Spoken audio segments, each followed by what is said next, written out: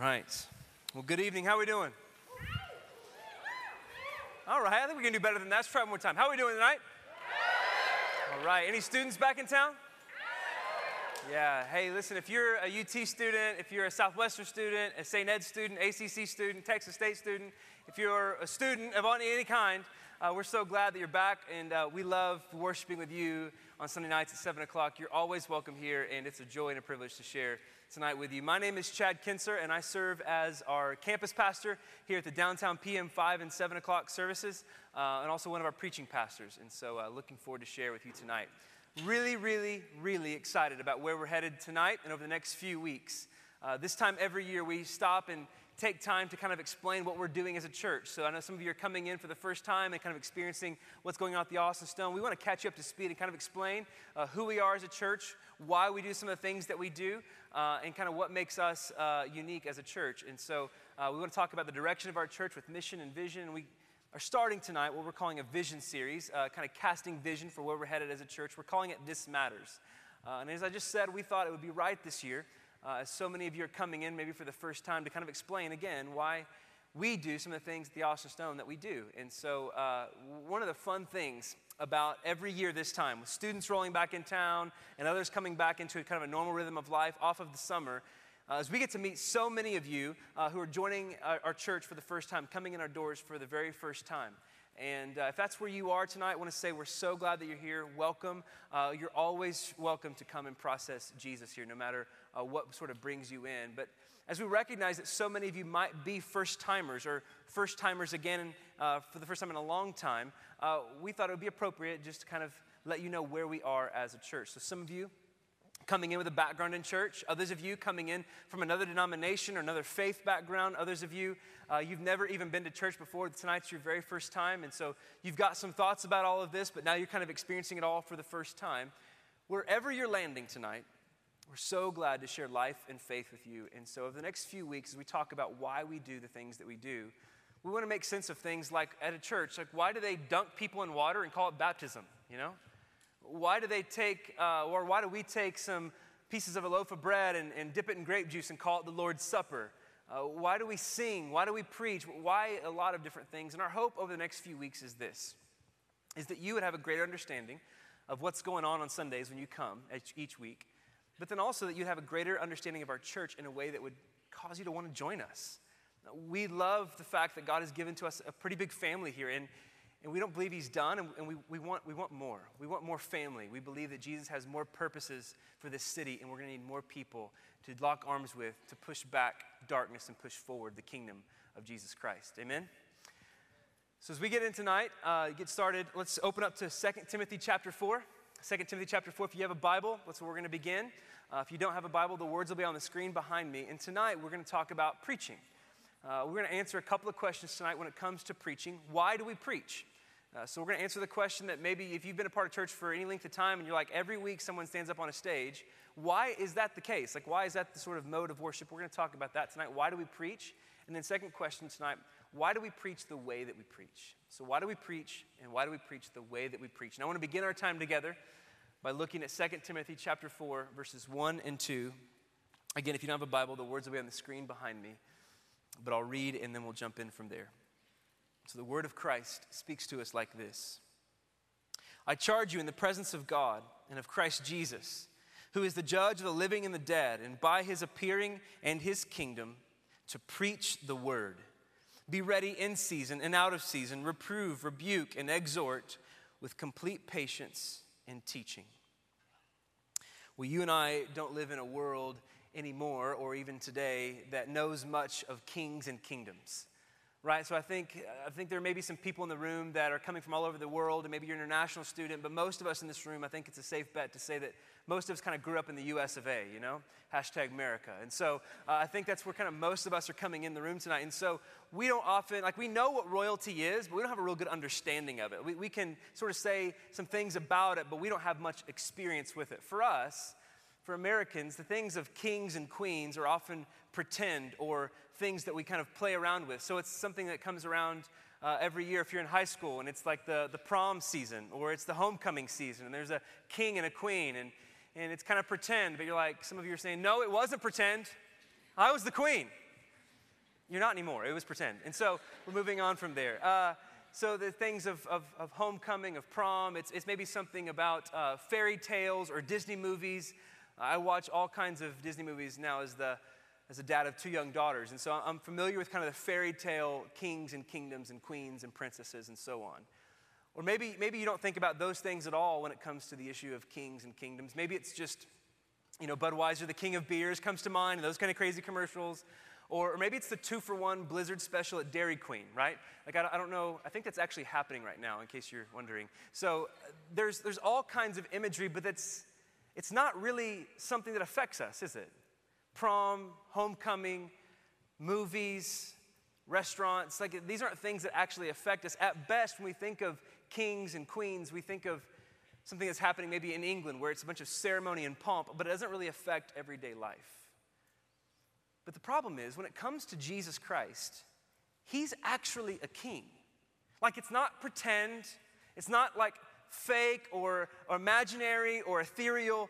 He's really a king who has a kingdom, who is ruling and reigning right now, even if it doesn't seem so to you.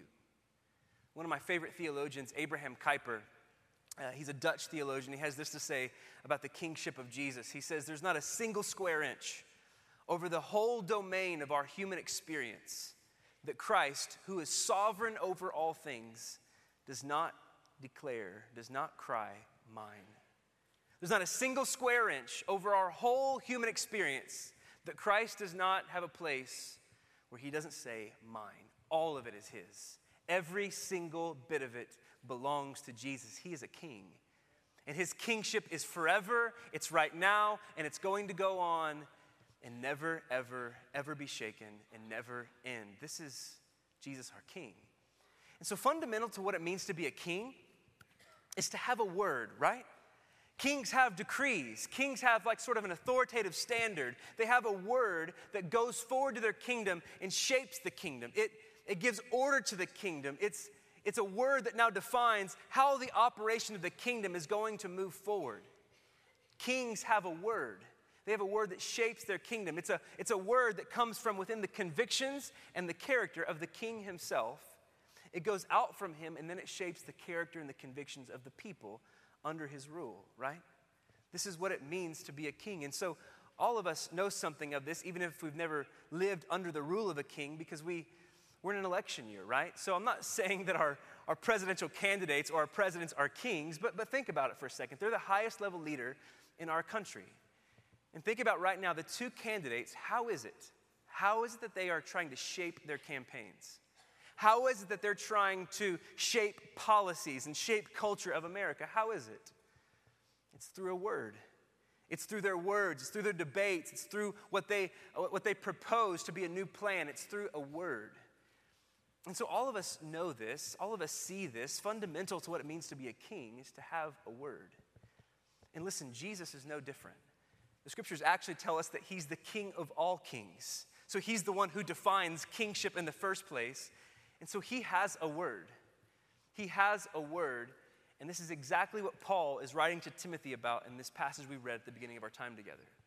Look at it again. Paul says this to Timothy. He says, I charge you in the presence of God and of Christ Jesus, who is the judge of the living and the dead, by his appearing and by his kingdom. You see it right there. Paul is saying Jesus is a king, and by the authority of Jesus, who is also a judge, by the authority of Jesus the king, verse 2, he's going to give Paul a command. Based on Jesus the king ruling and reigning with a word, here's what Paul is going to tell young Timothy the pastor to do. Look at the beginning of verse 2. It says, preach the word. Preach the word. Based on the kingship of Jesus, there's something that has to be done, a command, and that is preach the word. So this takes us to the first question I want us to kick around tonight. Why do we preach? Why do we preach? So why every Sunday when you come to church do we sing a little bit? We're going to talk about singing a little bit next week. But why is it that you come to church, the service begins, there's a little bit of singing up front, and then a guy comes up, opens a Bible, and starts teaching from it? Why is that the case? Well, at the foundational level for us, our answer to why we preach is that we've been commanded to do so. We've been commanded to do so. Verse 2 is very clear. It's not up for debate. It's not optional. It's not sort of a suggestion. It is a clear command. Preach the word, right? And so this cuts at the heart of even what it means to be Christian. So take preaching off the table for a second. Take preaching off the table for a second. At the heart of what it means to be a Christian is to respond to the commands of Jesus. To be a Christian literally means that you confess Jesus to be Lord, that you confess Jesus to say, you are King, you are my King, you are alone my King, you are ruler over me, and you are right. All of your judgments are right, all of your words are right. Jesus, you are right. That's what it means to be a Christian, to say Jesus is Lord, right? So then here's the argument. If Jesus is Lord, then that means he sets the agenda, right? If Jesus is really King and he's really Lord, then that means he sets the agenda. This is what it means. And so our King Jesus has ordained, he has set it up, he has made it to be so that the primary way that his church, you and me, the primary way that you and I would be called to life, the primary way that you and I would be kept and sustained, the primary way that you and I would be encouraged to keep going in the faith or rebuked or corrected when we're wrong in the faith, the primary way that you and I would be instructed and informed would be through preaching. He has ordained it to be so that the way you and I would know our life together as Christians would be through preaching. But notice, it's not just preaching in general. Like it's not just proclamation for the sake of proclamation. It's not just declaration for the sake of me coming up here, having some energy and some charisma just to get you excited and send you on your way. It's not preaching in general. It's preaching in particular. It's preaching a specific thing. Look again at verse 2, what he says to preach. He says to preach the word. To preach the word, right? So just in case you didn't know, like when I get up here to preach week in and week out, or one of our other preaching pastors comes up here to preach, like this isn't our own ideas. This isn't like a 35-minute, commercial break where I get to sort of interject my latest hunch on how I think life best works. That's not what this is. This isn't like, hey guys, I had an idea about some things that I think you would do well to know about, some suggestions and advice for your crisis. That's not what preaching is. The command has nothing to do with the preacher. The command has everything to do with the word that is being preached. The command has everything to do with the word that is being preached. And listen, that's good news for us. Because I'm just an average dude born in Oklahoma City. Judge me later if you want to on that, or like me for that. I don't care. The point is, who am I? I'm no one special. I didn't come from anywhere special, clearly, right? And so I'm as broken and busted as anybody in this room. Like if we're coming to hear my latest thoughts, I'm just going to tell you, like there's 1,500 people in here, we're in trouble. Like if that's why you've come. And so the fact that this command has nothing to do with the preacher, but has everything to do with the word being preached is good news for us. Because God has made preaching to be powerful. God has made preaching to be authoritative for you and for me and for the entire church because of the word being preached. The word is what is powerful. And so the Old Testament prophet Isaiah says it this way, Isaiah 40, verse 8. He says, grass withers and the flowers they fall, but the word of our God stands forever. So grass withers and dies. My grass looks stupid right now, right? It's just sun-scorched. It's totally withered. I need to replant some flowers in my flower bed. My wife is on me about this. So grass withers and the flowers, they fade. But the word of our God, it stands forever. And so this makes the command to preach the word so incredible. Because I have the confidence, and you have the confidence as those who hear the preaching of the word every week to know that what's being preached to you is not a passing word. This isn't a fading word. This isn't a word that was true today or sounded good today, but like 2 weeks from now when we come back to church, I'm going to have to go, hey guys, 2 weeks earlier, I missed it. I'm sorry about that. This is an enduring word. The word of God is an enduring word, and it stands for all people. Across all times, across all places, the word of God is an enduring word. And listen, this is huge for us. This is huge for us because you and I live in a culture where sort of the mantra, the MO of our current culture is, hey, listen, whatever you think feels good, whatever seems good to you, if it feels good, do it. Whatever area of life, whether it be your own pursuit of pleasure, your own pursuit of success, your own pursuit of comfort, your own pursuit of power or control, your own pursuit of relationships, hey, if it feels good, do it. What's true for you is true for you. What's true for me is true for me. Like, this is the culture, this is the mantra, this is the air we breathe. We live in a world where everyone around us is seeking to live by their own standard, by their own word, to find life for themselves. And so you know this, for example, right? Like in our culture, the popular culture word on sexuality, what's accepted, what's rejected, what's permissible, what's tolerable, the cultural word on sexuality is changing by the minute. Like it's an ever-changing word. So you think about that, but you also think about the popular culture word on racism and racial reconciliation and race issues. Depending on which crowd you're listening to, the word is ever-changing. So you think about not only those issues, but the issues of pleasure, of family, of success, and the list could go on. If you're listening to popular culture for the authoritative standard, you're going to be listening to a word that is changing almost by the minute. The word of popular culture is not a word that can hold you or direct your life forward. At best, your own ideas and your own word for how to understand life, at best can entertain you for a little while, but it cannot hold you. It can't hold you. What you and I need is an enduring word that lasts through every season and that stands forever. And so just sort of put my cards on the table. At the Austin Stone, we believe that the Word of God, the Bible, is absolutely perfect and it's authoritative. There's no mixture of error, there's no mixture of contradiction. We believe that the Word of God, the Bible, is perfect and authoritative. And even though it was written by the hands of men over hundreds of years across different continents, we have full confidence and believe that they were not writing their own ideas. They were not writing what sounded best to them. But the scriptures tell us they were writing what was given to them as inspiration under God. And they were writing down the very words of God.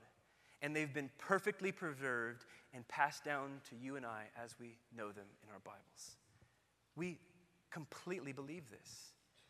And maybe you say that, man, that's, you really? Like you're in on that? That sounds like a big trust you're giving. Yeah, I'll show you where I get that. 2 Peter chapter 1, verses 20 and 21, it says this, knowing this, first of all, that no prophecy of Scripture comes from someone's own interpretation. You see that? Like no Scripture is coming from someone's own interpretation or how they read a situation. None of the biblical writers were writing because they go, oh, I guess it's like that. It wasn't their own conclusion. They're not writing from their own interpretation. Look at 21. It says, for no prophecy was ever produced by the will of man. So like no biblical writer woke up one day, stretched and yawned and thought, I think I'm going to write scripture today. That's not what's happening. It's not like the will of man. Like I willed myself to do it. It says, but men spoke from God as they were carried along by the Holy Spirit. And so we believe that the Word of God, the Bible, are the very words of God. They're perfect, they're authoritative, no mixture of error. And we fully believe that this word is sufficient for us in a kind of way where there is no other word, there is no other revelation coming to us before the return of Jesus Christ. This is the word we stand on. So some of you hear that, and you hear this high view of the word that we kind of have as a church, our position on the word of God. And immediately as I say these things, maybe for some of you rolling through your minds are things that you've heard people say or things that you've heard other people do at different points that had a horrific manipulation of people or of congregations or of churches, all in the name of something that the Bible said.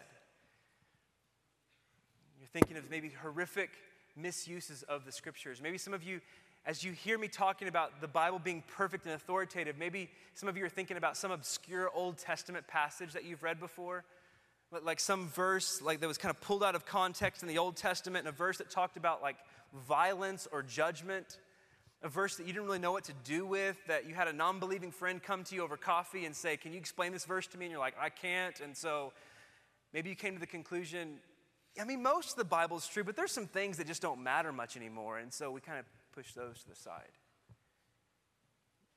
So maybe that's where you're coming to the conversation. And then you hear me say, but we believe that every word has perfectly placed, that there's no accident here, there's no typo here, that even those verses that you can't explain, they're not there by accident, that all of them are there on purpose. You hear me say those things and you've got some questions. But here's where we are. Either you believe the Bible's true or not. Because there's no in-between on this. You've got to hear me. There's no in-between on this, and here's why I say that. Because in-between position, that some of this is true and some of it's not, or some of it's not necessary, but there's other parts that I can take. There's no in-between, because in-between, it doesn't make sense. Track with me for a second. So if there's any point where what the Bible is saying is not true, if there's any point where what the Bible is saying isn't true, because of the broader commands, the broader statements, rather, the Bible is making, because of the broader claims the Bible is giving, if there's any statement that's not true, then the whole thing has to be questioned entirely. If the Bible's going to make broader claims about who God is and what God does and how God acts and his character, but there's other parts that aren't true, then we have to question the whole thing entirely. And so there is no in-between here, because in-between just doesn't make sense. And so if you've taken that position, here's what you've done.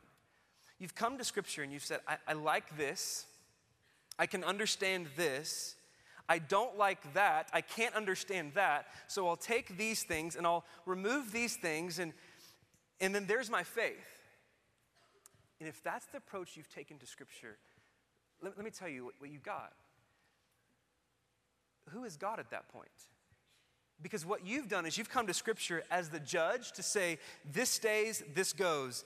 This gets amplified, this gets entirely amputated. And then what you have at that point is you're putting yourself in the place of God, and the faith you come up with at the end of it is something of your own making that's no longer Christianity. So you have to come to the bottom of the question, like, do you believe the Bible or not? You see, we just happen to believe it's true. And we believe it's true because of the one who is speaking in the Scriptures, God himself. We believe that in him there is no mixture of error. In God himself there is no lie. In God himself there isn't anything that changes. He is unchanging. We just sang it. And so therefore the word that comes from him is true. The word that comes from him is not a lie. And the word that comes from him is unchanging and all wise. And so the word of God is way more powerful than a preacher who has misused it. And I'm sorry if you've experienced that. It's way more powerful than the men who penned it even. Don't let flawed men take you away from the treasures of Scripture, because the word of God stands, even if they don't. It stands. And so why do we preach?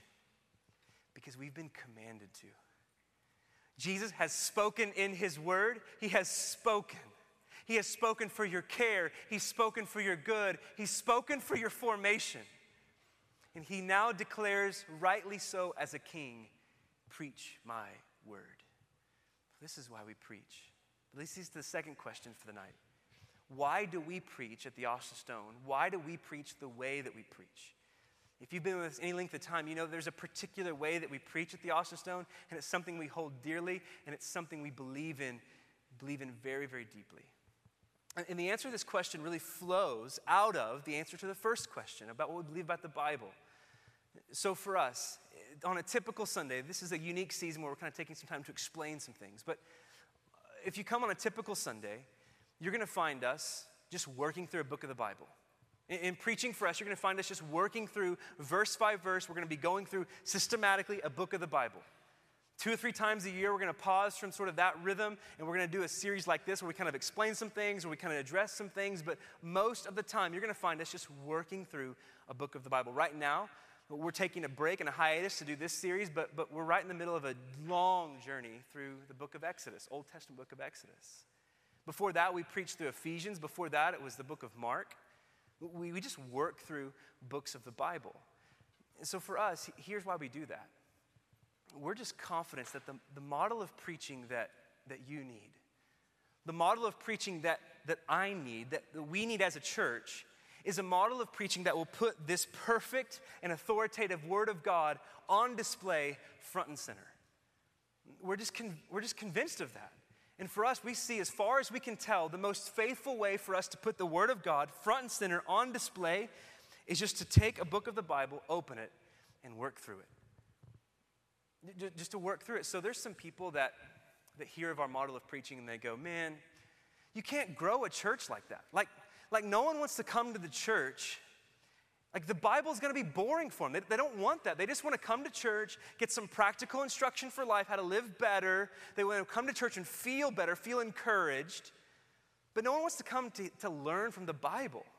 You can't grow a church that way. And here's our response to that. Maybe you're right. Maybe we can't. But we just can't get around the fact that we believe that God has spoken in His Word. And whether or not you like the Bible is another conversation. But we just believe it's really important that we at least know what it says and then see what God would do with us. Like, can we just know what it says and then see what God would do with us? And so that's the model we've taken over the last, we're 13 years old now. So 13 years ago when our founding pastor, Matt Carter, planted this church, he showed up first Sunday. There was 15 people in the room. He told this story last week, and he said, open your Bibles to John chapter 1. And for 2 years, just kind of worked through that thing. And we are here now. I think it's kind of worked, you know? But here, for us, we're just really convinced that God has spoken. And listen, I don't need to speak for God. Like if He's really God, and we believe He's personal and He's real, I think if He's God, He can speak for Himself. He doesn't need my help. He's a king, for crying out loud. He doesn't need me to apologize for Him and soften His word like, oh, guys, I'm sorry for my friend Jesus. He gets carried away sometimes, you know. I don't have to apologize for Him. He's a judge, and His judgments are good. Listen, I don't even have to convince you of His word. He was resurrected from the dead. Like that kind of validates your word, you know? Like if you were lifeless for 3 days and then you come back better than you were before, what you say goes. So I'll just let Him convince you of His word by the power of the Holy Spirit. So what I want to do is just be honest, open it and say, what would God say to us even if it stings? But what would God say to us even if it changes our life? I think we deserve to give Him a listen. And so for us, that's the model we believe is most faithful for us to do that. And so here's what you can expect when you come to Austin Stone every week. There's going to be one of our preaching pastors come up, open a Bible, read a passage, and then work to explain its clear meaning, like not some secret meaning behind the passage where we get from some other spiritual source.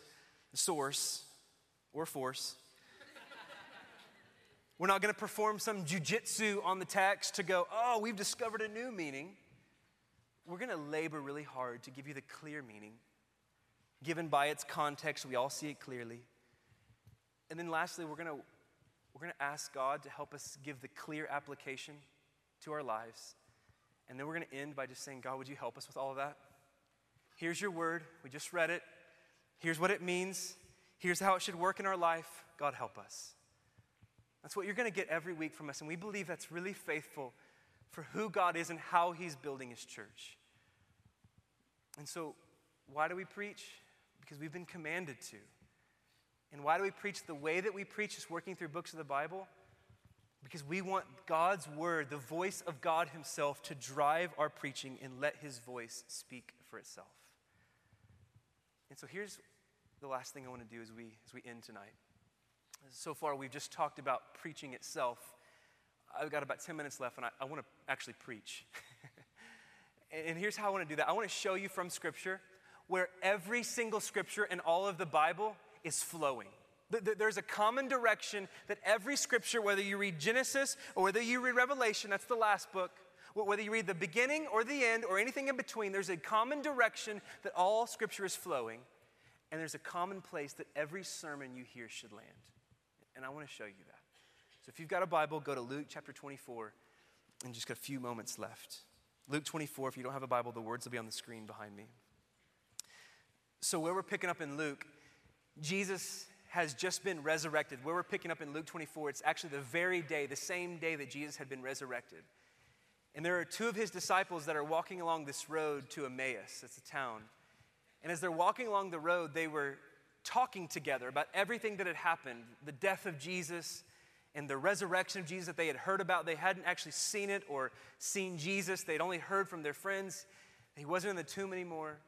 And they were just talking about how crazy all of this was. And where we pick up, it's at a spot where Jesus is going to show up to them, kind of walk up to them, and he hears the conversation, and he's going to say something about the things they were discussing. And here it is, verse 25. It says, he said to them, "O foolish ones, and slow of heart to believe, all the prophets have spoken. Was it not necessary that the Christ should suffer these things and enter into his kingdom, to his glory?" And look at verse 27. He says, "And beginning with Moses and all the prophets, he interpreted to them in all the scriptures the things concerning himself." Okay, so did you see what happened? Jesus shows up to his disciples, and they're talking about all the crazy stuff that happened with his crucifixion and now his resurrection. And he says, listen, didn't you guys, slow of heart to believe, you knew this was coming, right? You knew this was coming, like this had to happen. And then in verse 27 it says, he unfolded for them, he worked through the entire Old Testament, Moses and the prophets, Genesis all the way to the end of the Old Testament. So I don't know how long the road was or how long the walk was or if they stopped at some point, but it sounds like a lengthy conversation. It says he opened to them, Moses through all the prophets, the things concerning himself. So that's Old Testament, right? Like Jesus hadn't showed up yet. And yet he's saying, but yet all of that was about me. So there's a common direction. Every scripture, every text of the Bible, every story, every teaching, every prayer, every psalm, everything is flowing in a common direction. It's pointing to Jesus. So all of scripture is summed up in Jesus. All of it scripture finds its meaning in Jesus. All of it scripture is resolved in Jesus. Scripture makes sense because of Jesus. This is what he's saying. Jesus goes, this is how I read the Bible, so maybe you should too. I don't know. It's about me, so I'll tell you how to read it. Thanks for the rubric, Jesus. It's helpful. So here's what's interesting about that. This is such good news for you and me. This is such good news. Here's why. Because if you pull open the Old Testament, like you're going to find all kinds of passages that speak about judgment for sinners. That speak about judgment for sinners against the holiness of God. Judgment for people like you and me. People who have failed to obey God and believe God and follow God. You're going to open up an Old Testament passage, you're going to speak of judgment. But here's the good news. Understanding the Bible this way means that the thing doesn't end there, that it rolls forward, and then we're introduced to someone who comes onto the scene, Jesus Christ, who lives a perfect life, and who dies a death that we deserve, where he takes on himself the judgment of God for sins, so that people like you and me, sinners, don't have to know the judgment of God, but we get the grace of God.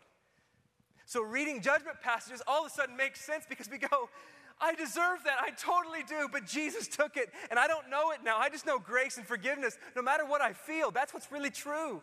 Jesus came. Understanding where the Bible's pointed helps everything. It makes sense in light of Jesus. So here's what happened, right? Jesus, the Son of God, stepped onto the scene to fulfill all the righteous requirements of the Word of God so that you and I would no longer know judgment, but full-on forgiveness of God the Father. Praise the Lord. So tonight, if you're walking in here, the Bible and its message says, if you trust in Jesus, your sins are forgiven. But also it's true that you're going to open this Bible, and if you turn through its pages, you're going to find all kinds of promises from God for his people. good kinds of promises that he is for you, and all kinds of promises that he's fighting for your good. But here's the problem with the promises. If you read more, the promises are only for those who are faithful. That's not us. So we love the promises, right? We want them on graduation cards when we pull out the $25 check, but inside it said, "For I know the plans I have for you, declares the Lord," and Jeremiah 29:11 is there, and we go, "Oh, I feel better. Thanks for the $25, you know." So we love the promises, but the problem is the promises are only for the faithful. But we're introduced to one, Jesus, who comes onto the scene and he pays the price for your unfaithfulness and my unfaithfulness, so that what happens is we end up getting now all the good gifts of the faithfulness of God, which means now all the promises of God actually do belong to us. So we can feel good about the graduation card. We can feel good about other promises in Scripture because now, because of what Christ has done, they now belong to us. So now we get promises like he will never leave you or forsake you. You'll never be separated from his love. You now get promises like he's the same yesterday, today, and forever. He's faithful to you and he'll never change. You even get promises that in the midst of your suffering and sorrow, he works all things together for good. Keep walking, keep running. He's not done yet. These are the promises, and we get them because of Jesus. We get them because of Jesus. So this book, because of Jesus, isn't something we have to be afraid of. It's not something we have to dread, because we can come to this book with all its precious promises and all its warnings and all its wisdom and all its rewards, and we can know it's all mine now because of Christ. God is for me. He's come to save me. He's actively restoring me. He's bringing me to his kingdom. He's sharing everything with me because of Jesus. It's true for you. Even if it doesn't feel so now, it's true for you. Let truth drive your feelings, not feelings drive truth. Truth stands forever. And so I want to show you one last verse tonight before we close. Understanding all of the Bible like this about Jesus, look at verse 32 of Luke 24. This is how the disciples responded after seeing the Bible this way. Verse 32, it says, they said to each other, "Did not our hearts burn within us while he talked to us on the road and when he opened the scriptures to us?" The disciples said, seeing the Bible this way, our hearts were burning, weren't they? Like God is for me. He's not against me. My heart burned to know that Jesus has come to make sense of all of this. You see, in Christ, all of life and our heart's affections find their place. And so the reason we preach is because we've been commanded to do so by King Jesus. It's not just that he's a king, he's actually our king. We've been commanded to preach, but also we preach because preaching is the model and the mode through which he says, I want to give more of myself to you. I want you to see more of who I am. I want you to know more of my character. I want you to have closer relationship with me and know that I'm with you and I'm in on you. Let's go. Come, follow me, he says. And so, church, my greatest privilege is to preach the word of God. And it's my joy to labor and to pray along with the other preaching pastors at our church. And I just want you to know my prayer for you, my prayer for us, is that we would be a people whose hearts burn within us as the scriptures every single week would be open to us. For this is the word of God to us. We pray in Christ's name. Amen. Let's pray together.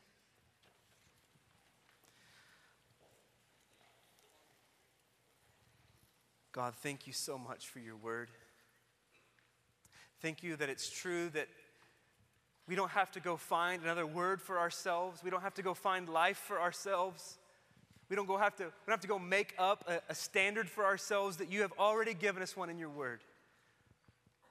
God, I pray for my friends that you would give us the power of the Holy Spirit to increasingly understand your word, to increasingly love your scriptures, God. That we would be a people who are shaped by the enduring word of our King Jesus. So my friends who are here tonight, God, I pray for those who are doubting your word. who have lots of questions about your word, I pray that by the power of the Spirit and the community of believers, that you would confirm the truthfulness of your scriptures. God, that no one in this room has to go somewhere else to find God. You've given us your word that points us to your Son, Jesus.